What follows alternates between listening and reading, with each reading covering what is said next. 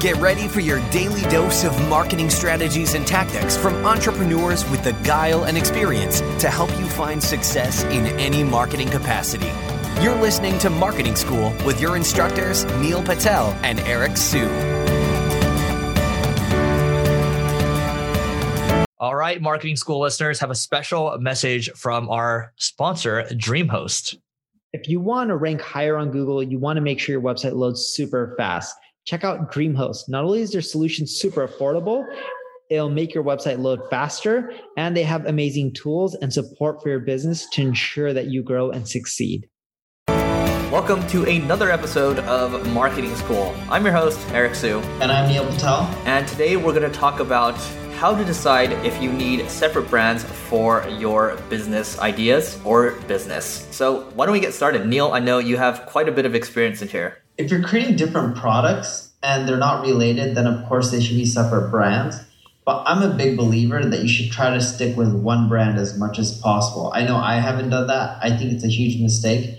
When you build up so much juice into one website, traffic, social shares, fan pages, SEO rankings, email lists, why would you want to have to do it all over again? I believe that's the hardest part in building an online business. For that reason, I try to keep each business under one brand. And I think just having too many of them makes it hard. And there's also a flip side too. If it's really different on a product perspective, then you're going to run into issues because it creates brand confusion. But if the products are really similar, why not have it all under one brand? I think we can do a deep dive here because I think about what you've done with QuickSprout. So QuickSprout is Neil's original blog. And there's a lot of stuff going on there. You have your tool, you have your blog, and then, I believe there's a consulting link, and you also have your courses or your university, or maybe you've taken that off. But to me, my opinion here is that it seemed with QuickSprout, there's just a lot of stuff going on, and it, perhaps came off confusing. Whereas, if I look at HelloBar, if I look at Crazy Egg and other companies that you have,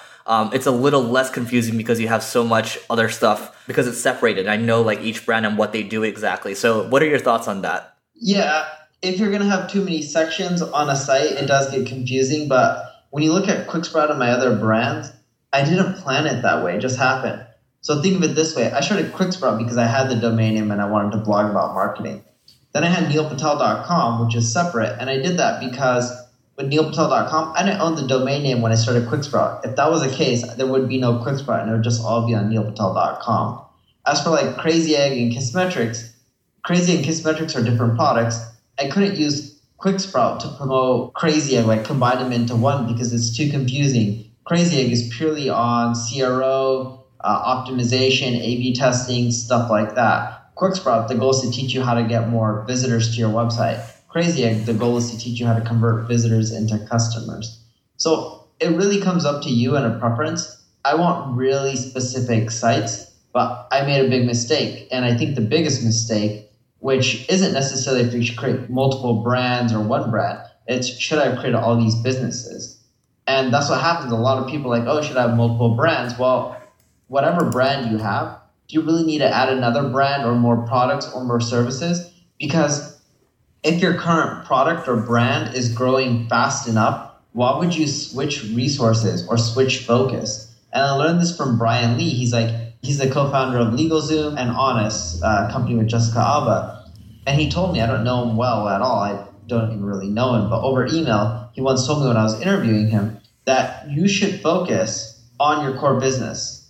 The moment it flatlines, that's when you should consider expanding, maybe creating new product lines, new brands. But till then, you should focus on the main one.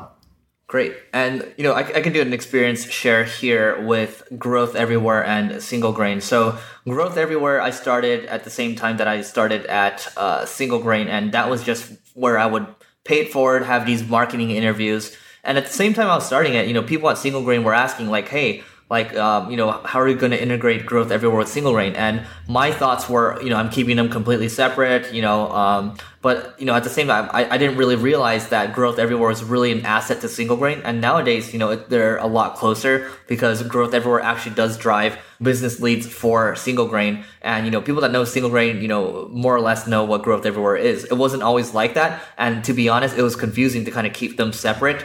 Some people from Growth Everywhere would be like, oh, is this all you do? You just do the interview stuff. So I'm finding it a lot easier to kind of have them a lot closer now, even though they're not exactly the same brand. So, my feedback would be, you keep them together. And what Neil touched upon earlier upon talking about keeping all the SEO equity, all the traffic, everything that you've built up, keeping it in one spot is pretty good, because it's really hard from an SEO's perspective to really build up that domain authority. It takes a lot of time. And really, when you start from scratch, it makes things really hard. I mean, let's just take a look at neilpatel.com. Neil's been doing that for last couple of years, but, in the early days of starting up that one, it took quite a while, right, Neil? It did. It took a long time. It probably took over a year. The other thing to ask yourself too, and I get this question a lot, is should you have a separate brand for your company blog and your personal blog, or should it be the same? Like, what should you do? A lot of people are like, should I even have a personal blog? Should I have a corporate blog only? Should I have both? And I'm a big believer you should just stick with one. There's barely enough time in the day to be blogging on multiple sites. I know I do it, but in general, most people can't keep up with it. I would stick with a corporate blog. You can sell a corporate blog. I can sell QuickSprout. I can't sell neilpatel.com. It would be too hard. No one's going to want to buy it because the moment I leave, it's useless. It's my name. That's smart. Okay. Well, let's say, somebody is building out let's say you're building a new tool right now on QuickSprout. So are you saying that you would keep it under the QuickSprout name, or would you make a new name? Because I still see people around me continuing to, sprout out new businesses in addition to kind of what they have. I would just keep it under the existing name of QuickSprout. And here's the reason being. It's really hard to build up an audience. So once you have an audience, why would you just create new products when you can just put it on the same domain name, leverage that audience, and generate the sales? Yes, you can also say, hey, I can take that audience and push them to another website, but the conversion rate's not the same. So you have to figure out, when you have a website that has traffic like I do with quicksprout.com, because I put in so many years into it, what do you want to do with it? There's so many options. You can't do 10 different things. You got to pick a few, stick with them, and just go for it. Love it. All right. So that's it for this episode of Marketing School. We'll see you in tomorrow's. Let us know what you think. This session of Marketing School has come to a close. Be sure to subscribe for more daily marketing strategies and tactics to help you find the success you've always dreamed of. And don't forget to rate and review so we can continue to bring you the best daily content possible. We'll see you in class tomorrow, right here on Marketing School.